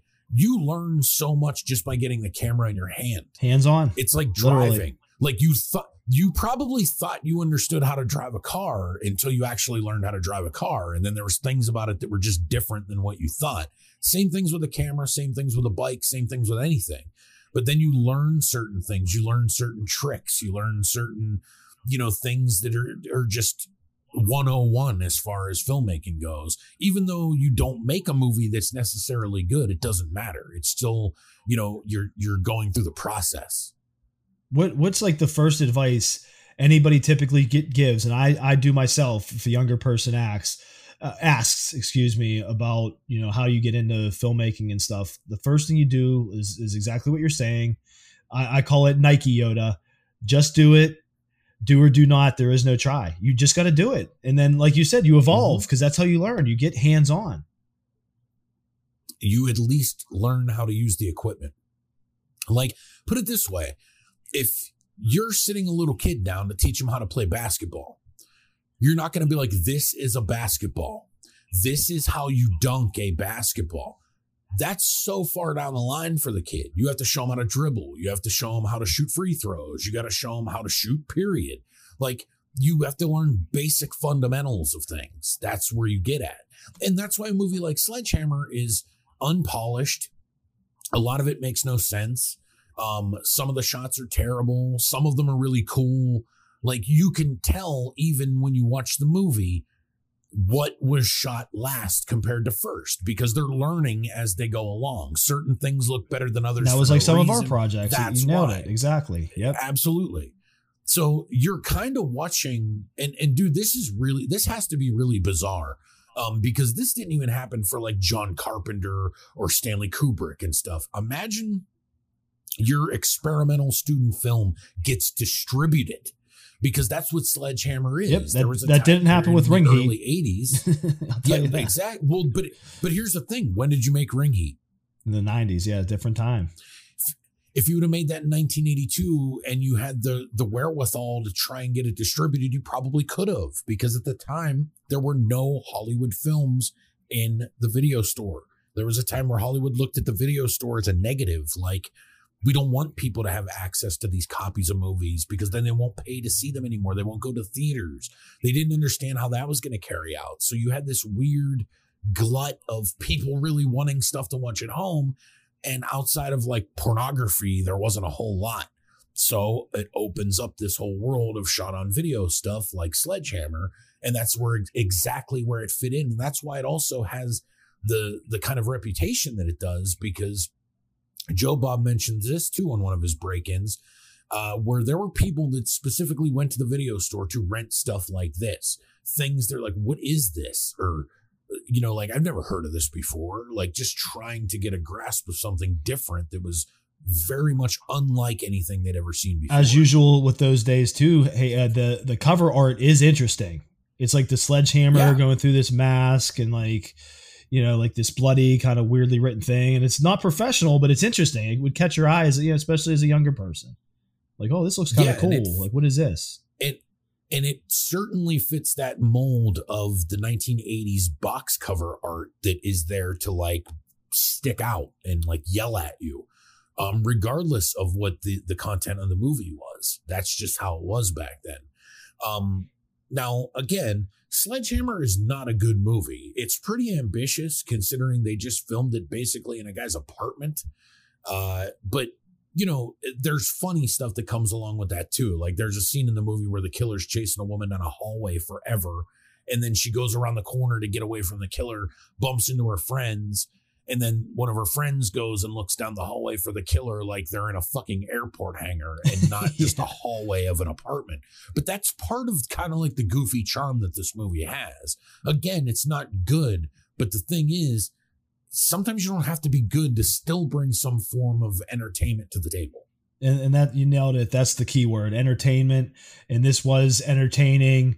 Predominantly, definitely some goofy, like just really tough to watch portions for sure. But that's what you get for kind of what we were saying with the background of this whole thing is like there's the one in particular towards the beginning. Of course, you have the love interests subplot where the one main guy that's Ted Pryor, the director's brother that's playing the character, is kind of like a bodybuilder dude and has this girlfriend that he proposed to, but he's having second thoughts. So she's all whiny. So they have that subplot. And at one point there's just this music going and they're walking in slow motion for what feels like forever, like in this field by this fence. And like it's little things like that where like Joe Bob brings up there was parts of it that he thought that David Pryor was like kind of learning and like doing these cool filmmaker tricks and like extending the wide shot of the house and like letting it go like long. And then of course he's like, yeah, I got my bubble burst because David Pryor in an interview said, no, I was just stretching everything out as much as I could because I needed more time to make the movie longer. So. Yeah. I mean, you need to be at least at 75 minutes to make a feature. So you're talking, anything I can do to pad the running time, which they did. There is some interesting sequences here. They do understand some things of basic filmmaking, but like I said, this is pretty rough around the edges. And that's why David A. Pryor was pretty pissed off whenever he went to a revival screening of it in 2010. And somebody asked him what he thought of the movie. And he's like, it pissed me off. And they were like, why? And he's like, because I made over 30 movies since, and I'm watching this and seeing all my mistakes just and all the decisions that I shouldn't have made. It's just overall just a frustrating experience. So it's kind of interesting just in that perspective alone, just to, not too many people have like their student film out there where it's, that's been distributed and owned by companies for years. And there's still an interest on it because, it's being streamed on Shudder right now as part of the show. So, that's pretty impressive, let alone like, imagine making this little camcorder movie in 1983. And it's 2021 and people are still talking about it and even showing it on something like The Last Drive-In. It's pretty impressive. That should be inspiring for up and coming independent filmmakers or anybody listening to us right now or watching The Last Drive-In on Shudder and this particular week an episode that might be thinking about possibly trying to make a movie or being involved. This is the kind of thing that as a kid, you might watch Steven Spielberg films or all these $100 million superhero movies and just be like, defeated. Like there's no way I could do anything like this. These are the type of movies that are an inspiration that say, yeah, you can. Because they pulled it off. And it's one of those things. It's like, if I could do it, you could do it. That's what I say to people too, with our films, it's just, again, it just my personal perspective, it correlates with myself in the wrestling industry as well as my stuff in entertainment and film and like being in plays and everything is just like, if you want to do something, you just got to do anything you can to do it. You can't be one of those people, and God bless you out there if you struggle with mental issues or whatever, but to sit there and talk about doing something was never my personality. I'm going to do it, and even if it's on, like, that's the point with talking about Sledgehammer on a level like this, at least you're doing it. Everybody that's going to make fun of this movie, okay, well, let me see your movie. We always said that too. Hey, Ed, Yeah, they made a movie. You really can't be concerned at all about what anyone thinks of it. Like, people might think that the fact that you're making a movie is the dumbest thing they've ever heard. Or they'll be like, you're too stupid, too slow, too lazy, too whatever to make a movie. Just go fucking make it. Even if it sucks, make it. Who cares? You got to learn somewhere. And, that's definitely the inspiration that movies like, Sledgehammer should be, a part of. So the J, hit us with a tagline for this bad boy. Flesh tears, bone shatter, the nightmare has begun. Sledgehammer. All right. And as you know, we do a 5-star rating scale here on the show. And for this one, I'm going to give it 2 stars. Right with you, hate you. No 1 and 1.5 is it. This is one of those things. I'd give it a 1 or 1.5 if it was made in the 90s. But like you said, this is like a pioneering kind of movie, with it being one of the first, one of what is the first 2, like you said, of straight shot on video films. Like, that's some pioneering. It's an inspiration to me, because I get the other side of it, that your typical casual film goer or somebody that not even that big into movies might not understand about this, where they can't even watch something like this. I find inspiration in it. Kudos to David Pryor and the whole team, and they get a 2-star review from the J here on What's Real. Next up in the second part of the double feature is from 1989, just a few years after Sledgehammer. And this one is Canadian made, directed by Andrew Jordan. This is Things. This one's a doozy. An impotent husband with a fanatical desire to father children forces his wife to undergo a dangerous experiment. The result in the birth of a multitude of monstrous things. This movie, and this I mention on here quite frequently, the app Letterboxd. And whenever I watch the stuff on there, I tend to do a little bit of a review. And I wrote for this one, watched as part of the last drive-in with Joe Bob. This one is quite memorable, inept nonsense. And it was liked by none other than star of the film himself, Barry J. Gillis. So you got to love that. Yeah, there's a kind of positive slant in that review. So he's like, oh, I'll take it. Yeah, dude, this movie is super weird for a lot of different reasons. So they got Amber Lynn, who at the time was one of the premier porn stars in the adult film industry, to be in their movie. Most likely to get naked. She refused for her $2,500 payday. And they end up using her as a newscaster that just reads cue cards that are poorly placed off camera. Most of this is shot in a guy's house. It is sort of like one part inept student film, other part, like acid fever dream kind of deal. Yeah. It's not completely devoid of anything decent. There is some stuff in this that I think is on point and pretty cool. Most of it, though, is just poorly made. They didn't know what they were doing at all. They had no money. The special effects are basically non-existent. There's no actors in the film. Everybody in the film is pretty terrible. And this is like, we talked about this a little bit off the air too, the Jay. This is basically like a movie that, like, some, you will add a little bit into this one, because I think that this one reminds you of something that's in your wheelhouse. Yeah, I gotta throw this perfect placement here, hey, on What's Real, to throw 3 of my biggest bullet points in my notes that I take for the show with Things. And that is, this movie, like, probably about a quarter of the way through, I think I even texted you possibly, like, it just reminds me of the first one we ever did when we were teenagers. And I was talking about it in the prior segment about we getting our hands on a camcorder in the 90s with Guillermo McMillan, his directorial debut when we were teenagers, probably like the 15-year-old range of he and I, and then his younger brother and a bunch of our neighborhood friends doing this same thing. And the thing with doing the shot on video is we dubbed the whole thing later with our own music, because Guillermo could play guitar, with no script, and just completely improv'd the dubbing, rewatching what we shot with barely any script. So Ring Heat could give Things a run for its money, for sure. I mean, Ring Heat quite honestly might even be worse than Things. And that's saying a whole lot, Hate You, because it's one of those things too, talking about Sledgehammer, as Joe Bob brings up, is, or Darcy, I think, said Sledgehammer's actually the better one of the two, which says a lot here with Things. But yeah, it just really reminded me of doing Ring Heat and them doing a similar thing. But just like with us, hey Ed, and I know you know this, with Things, the heart is still there. They're still trying. Oh, yeah. They're still having fun. They're making a movie with their friends at the end of the day. For no money, this movie is ambitious as fuck. They made a monster movie, basically.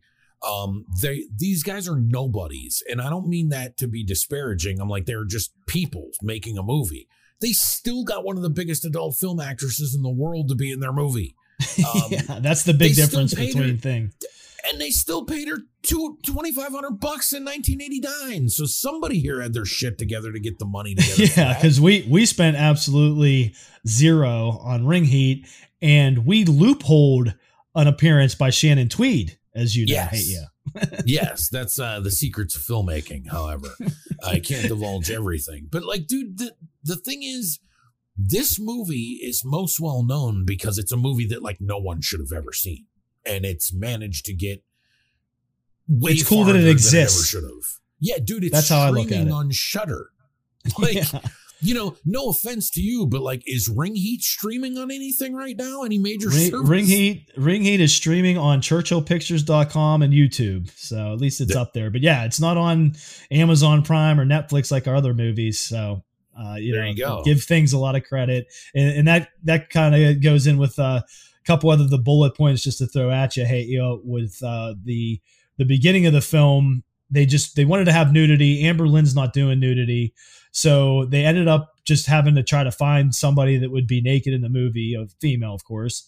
And so, of course, they go on the streets in Canada and look for a prostitute that would be nude in their movie. They find one that agrees, but she doesn't want her face to be seen, so she wears a devil's mask and does full frontal in like the opening scene, which there's no relevancy to the devil mask. It's just that's the mask that was around because she wanted to wear a mask. It doesn't, as most of the stuff with this movie has nothing to do with any plot points. And that correlates with one more side story here. Hey, because this is the place to tell it. That is a similar personal experience to these guys going to try to find a prostitute for their movie. Our first feature film, besides Ring Heat, after Ring Heat, was called Deference. That one is on Amazon Prime, so shout out there and cheap plug. But we needed the same kind of thing. We needed a nude woman for a sex scene, and we didn't know how to go about it really. So we were kind of looking into the stripper realm was our idea. And where we were shooting in the Strip District of Pittsburgh, near downtown Pittsburgh, across the street from where we were shooting was this restaurant bar that we would hang out. Ironically, probably sent from the movie gods, I would be my only assumption here. Hey, we go over to the bar, and it just so happens we're talking about it, and there's a former Penthouse playmate at the bar restaurant. We end up talking to her about it. She agrees to be in it, and she is in Deference. So, how funny is that? Almost 20 years from when they shot Things, a very similar story here in Pittsburgh. It's amazing what can happen when you're doing these creative endeavors and shooting independent film, man. It's definitely a journey and an adventure. And that's why, as goofy and bad as Things is, I still give them a whole hell of a lot of credit.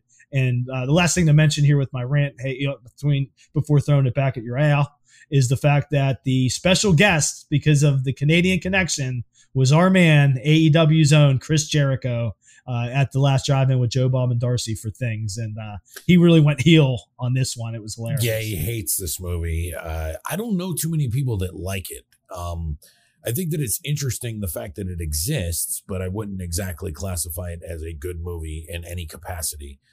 Just kind of amazing that it exists. And, I thought Joe Bob made a good point. And it's kind of something that I said to you when we were talking about this the other day off the air. A lot of people don't really understand that I don't give a shit about superhero movies, but I'll watch stuff like Things. Joe Bob kind of summed that up. And it's because the movies have a soul. They're not $100 million fucking marketing pieces just to sell toys and shit to weirdos. They're just movies made because someone wanted to fucking make a movie, and they did. It's the art of it. Yeah, it's like, okay, I'm going to see what these dudes were able to pull off for $1,000 or whatever they're making the movie for. So that interests me, where the other stuff just doesn't, because when I go into these movies, they're made for no money. If they're not good, I get it. There's no major actors in them. They had no money behind it. The director's never made anything before. But I've seen movies made for $100 million that make me want to rip my hair out, because you have everything at your fingertips to make this a good movie, and you still couldn't do it. So that's the difference. Exactly. Yeah, that's the thing. So overall this week, I thought it was a pretty cool thing that they did. So I enjoyed that. So the J, you got a tagline for Things. Sure do. Hey, yeah, it's what's real. It's very rare that we don't. Things. Warning. Horror and brutal violence in full color. Okay. I actually was able to find another one. Conceived by a lunatic, hatched within a human womb. So that's another one. And as we do here on the show with the 5-star rating scale, the J, what do you give Things? I'm going to bump them to 1.5 because I thought Sledgehammer was better. And typically, this is another one I would just say, 1 star or a dud. But out of all due respect, knowing the inside of how hard it is to make a feature film personally, I'll give them a 1.5 here on What's Real, Hey Yo. Okay, you are nicer than me. This one for me gets 1 star. It's a pretty terrible movie. I still appreciate it for what it is, but it's not good in any capacity. There's really not much good about it whatsoever. So that being that, the best thing about it's the fact that they got it distributed. So I thought you were going to say the Bush, the Canadian prostitutes Bush. That's second place, I'd say, probably. But that is another week here at the Last Drive-In with Joe Bob Briggs. It is time to take another quick commercial break. When we come back, we're going to be talking some Dark Side of the Ring, this time about Grizzly Smith, Jake Roberts, and their family. So stay tuned, guys. We'll be back right after this on the What's Real podcast. Check out DarksideDemonClothing.com. 2 guys with troubled pasts, disturbed minds, fighting inner demons who are succeeding expectations of what people thought they could overcome. Now they want to reveal it to the world and help others conquer theirs. For t-shirts, hats, and more, check out DarksideDemonClothing.com.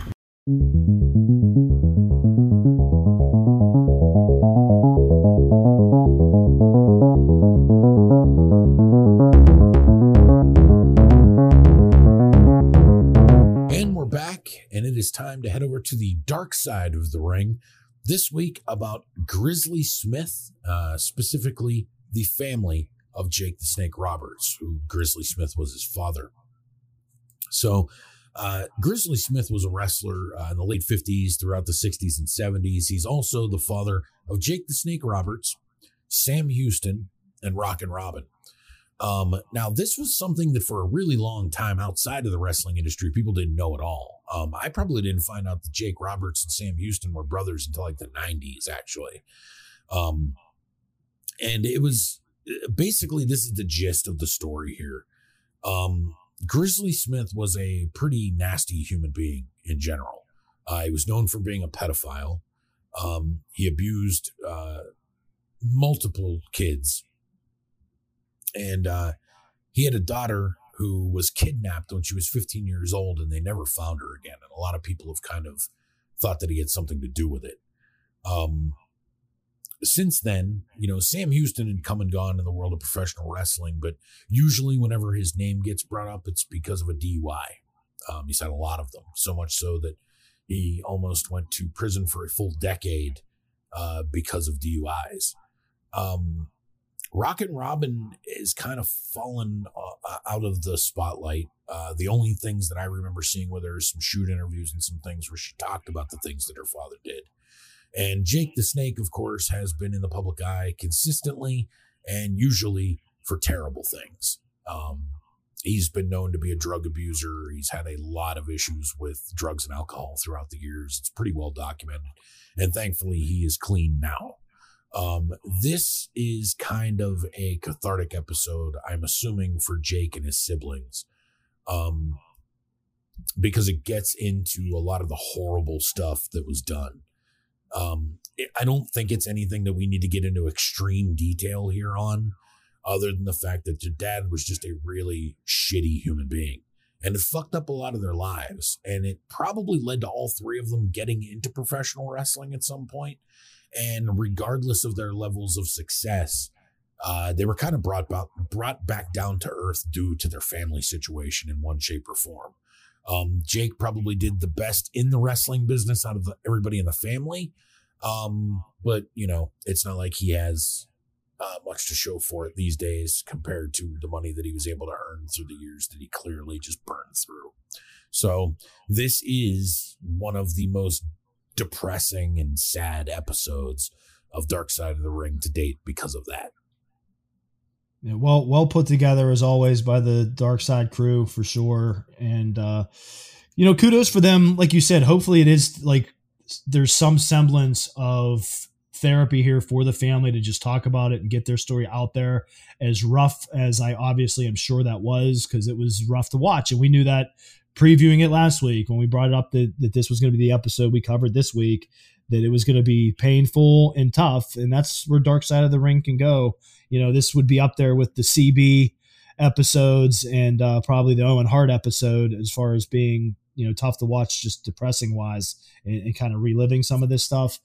Because yeah, like you said, no details, but their accounts of their abuse and childhood trauma were just awful. And, you know, it's one of those things, man, there's reasons for everything. And, you know, people out there that put down substance abusers and addicts and things like that, you know, again, not to diatribe into personal things, but when you're there and you kind of understand it more, you see that there's a reason for most things in life, you know. And Sam Houston getting multiple DUIs and falling into drinking was probably, you know, my assumption would obviously be because he was using that as a numbing agent and that he needed to escape. And, you know, that's not the way to do it. But when you're fucked up from childhood, man, it's tough to recover from. Like, fortunately, it's not something I had experience with, but watching them relive how Grizzly Smith treated them, what a piece of shit he was.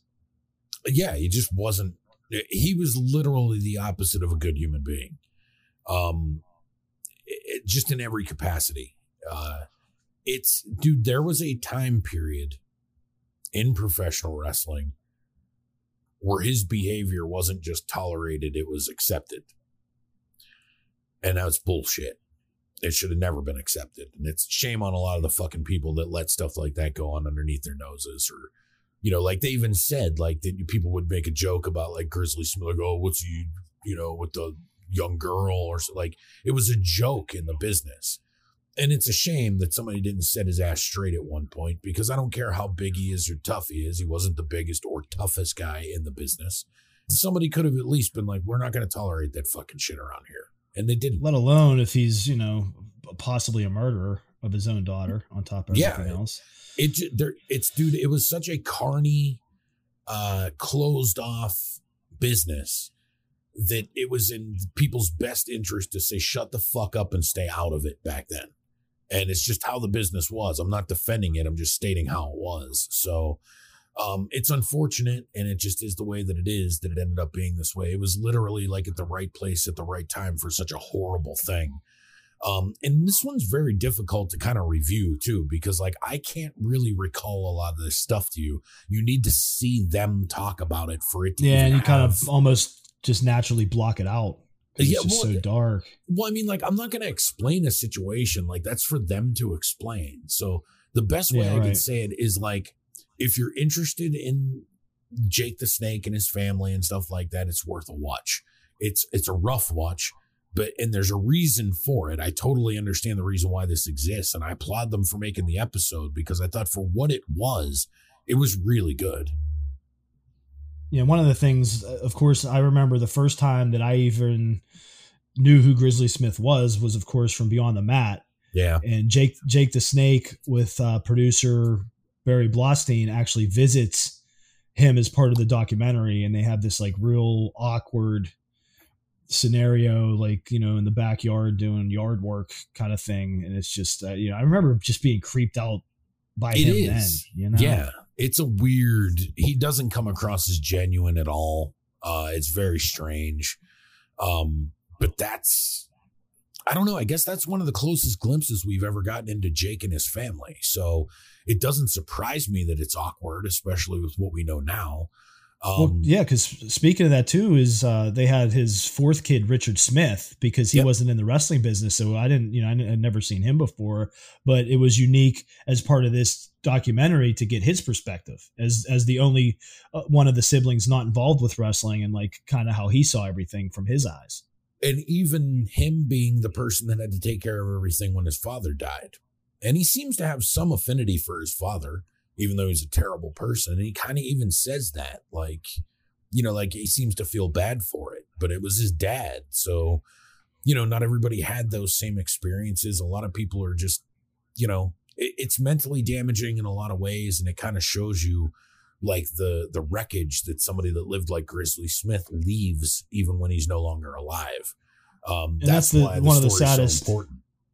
Yeah, one of the saddest things that comes from all of that is that one person, and we've said that before, one hassle ruins everything, but he just single-handedly destroyed this family to the point that all the siblings within this admitted to being estranged from one another, but eventually each of them in this, including Richard, allows for the possibility of a reconciliation between them at some point. So that would be good to see too. Again, if anything, reliving this and watching this has a positive outset to it, kind of like the CB episode, Yeah. I mean, I'll just say it, the Benoit episode, of course, where at least Jericho got Nancy's sister back with Daniel, his son, and things like that. I mean, if any semblance of a positive thing can come from such a dark story, then I think it's worth, retelling and getting some sort of therapeutic side out of it, Yeah, no, I totally agree there. I mean, not to keep milling on and on about the same thing, but like overall, I thought it was a good episode and a really important episode. And I completely understand why they did it. So I definitely recommend that you guys, more so than even the other ones, if you're interested in this remotely, watch it. It's pretty important to see them kind of tell the stories themselves. It's better that we wouldn't ever be able to do that kind of justice here on a podcast. So yeah, definitely a tough review. Definitely. But it was a great episode. They're really trying to, again, they're digging through the BS. You know what I mean? You're getting what feels like the majority of the story here, or what you need to know as far as the story goes. And this one was definitely not an exception to that rule. So great job again by the Dark Side crew. And it looks like next week is the final one of the season, and it's going to be a long awaited one on none other than Tom Billington, aka the Dynamite Kid. Yeah, and he was one of our favorites. And another cool thing, hey, because you read his book, really enjoyed it, and I actually borrowed it right from you. So we both read that from your book collection there, and so we'll see what they have to say, from his account. Because I still remember that pretty vividly, even though that was a while ago I read that. But that was a really good book. Yeah, it's a very good book. Interesting guy. There's definitely some bullshit in there too, like most wrestling books, but yeah, that's what I mean. It'll be cool to see I like, when you get different perspectives on things, you learn more. Absolutely. So we are going to take our final break, and when we come back, we're going to wrap up the show and talk some goofs. So stay tuned, guys. We'll be back right after this on the What's Real podcast. Check out IWC International Wrestling Cartel Reloaded 7.0 Saturday, June 12th from the Court Time Sports Center in Elizabeth, PA. The infamous reset button is back on Saturday, June 12th for the most unpredictable night in all of professional wrestling. When IWC presents Reloaded 7.0, the action kicks off at 7 p.m. at the home base at the Court Time Sports Center in Elizabeth, Pennsylvania. This will be the first live events in 15 months where we'll be able to have a full crowd at the Court Time Sports Center. We will be following all COVID state regulations. Want to join in person? Buy your ticket now at iwcwrestling.com.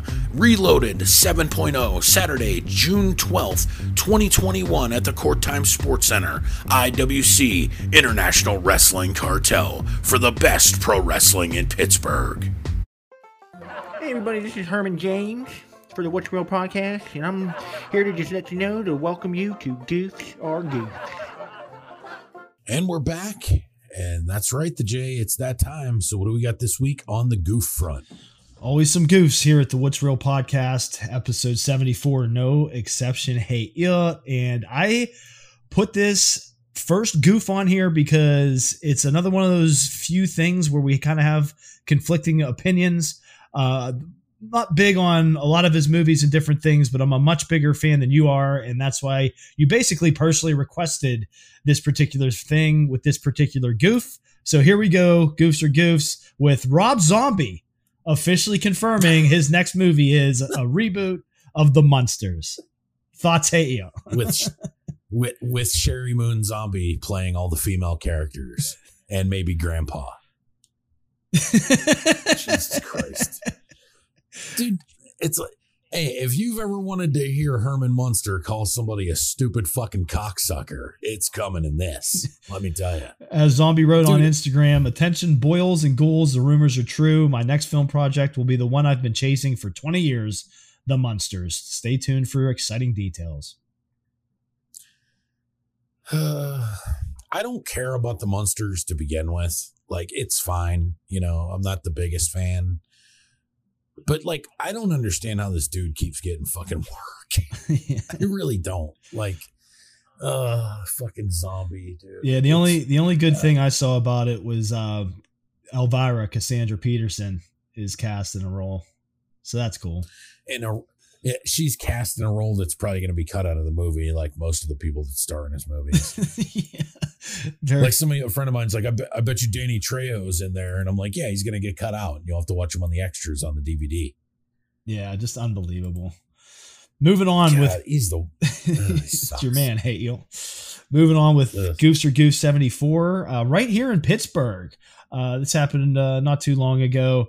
I think a few days ago. A man was stabbed with a sword in an alleged landlord-tenant dispute on the north side. Hey, yo.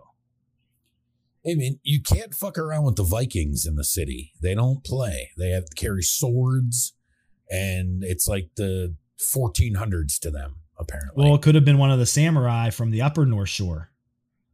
If it was, you'd have never heard about it. Yeah. A man was stabbed twice with a sword early Friday morning in what police said appears to be a landlord-tenant dispute on Pittsburgh's north side. They were called to the block. Police said they found the victim with 2 stab wounds from a quote-unquote type of sword. He was taken to a hospital in stable condition. Were they flesh wounds? Yeah, they must have been. That's what, like, by type of sword, are you saying, like we were saying, like alluding to like samurai or just like a straight up medieval sword? What a shitty news report that fencing was. sword. I need to know what the type. Was there a flesh wound? Did anybody survive? Yeah, I mean, there's a story there, man. Like, you know, alleged landlord-tenant dispute with a sword. Like, there's a story there. As the police pulled in, they realized a gaggle of ninjas were running away, but they did not see them as they slipped into the darkness of night. Yeah. Moving on with Goose or Goose 74, Burger King trolls Chick-fil-A with an LGBTQ donation thing here, where Burger King is making a statement during Pride Month. It's trying to get a leg up in the chicken sandwich wars by taking a not so subtle dig at rival Chick-fil-A's fraught history with the community. The fast food chain tweeted last week it would donate 40 cents to the human rights campaign Forever Chicken chicken sandwich sold in June. Okay, this is where we're at. We got to, I don't know, fucking fast food joints. Like, just make edible food. Can you manage that and then worry about other stuff later? Like, I'm glad your trolling game on social media is upping it, but, you know, just make half decent human food. Good luck with that, hate you. Like, exactly. A while ago here on the podcast and Goose or Goose, where we had the cow fart Burger King video. Well, that's, you know, this is whatever. What do I know? I don't know. Well, we're going out on a hot note, as meet the breakout actress that is the first black woman to be #1 on Maxim's Hot Issue. Our girl, I know you love her too, Teyana Taylor. Oh, Jesus Christ. Pulled it off here, and her pictures, man. You didn't send me the link to that one. I'm sending it now. Hey, yo. You know, as they used to say, Damon Wayans and company on In Living Color, God damn, that's a lot of money. Yeah, hey, rightfully so. Yeah, Shit. I mean, she is ridiculous. For those that don't know and are interested, just Google her. But Tiana Taylor is the first Black woman to be named Maxim's Sexiest Woman Alive. The multi-talented actress, model. Oh, she just hit me up on the gram. Hey, y'all. There you go. Congratulations. All right. Don't tell Katai. That's kind of surprising. I didn't even really realize Maxim was still a thing. I'm not going to lie. Yeah, I mean, they kind of shift to more of like a social media presence kind of thing than, of course, the hard copy sales. But I think they still do put it out.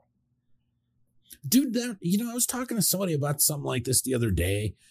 Is Playboy still a thing? Yeah, it's like in a really weird state, but it's still a thing. I think Hef Sun is behind it. Okay, so they're still putting out magazines or what? I don't think they're putting out magazines. They just, again, it's the same kind of thing as Maxim. They still have the name and the IP, so they kind of stay alive, on social media and stuff like that, is from what I know. And the Jay's just speculating, so don't quote me on anything. We'll fact check ourselves next week if we remember, which we won't. So yeah, we won't. They're good. But it was a slow week in Goofs or Goofs, but still goofs abound. As I say to my brother, hate ya, between Rob Zombie rebooting the Munsters, a man stabbed in the North Shore of Pittsburgh with a sword, Burger King trolling Chick-fil-A, and Tayon Taylor being the sexiest woman alive. Happy birthday, Kanye. Goofs are gifts. So that is it for episode 74. Hope you guys enjoyed the show. Of course, if you're listening on iTunes, please drop by and give us a 5-star review. Helps out the show, gets more ears on the program.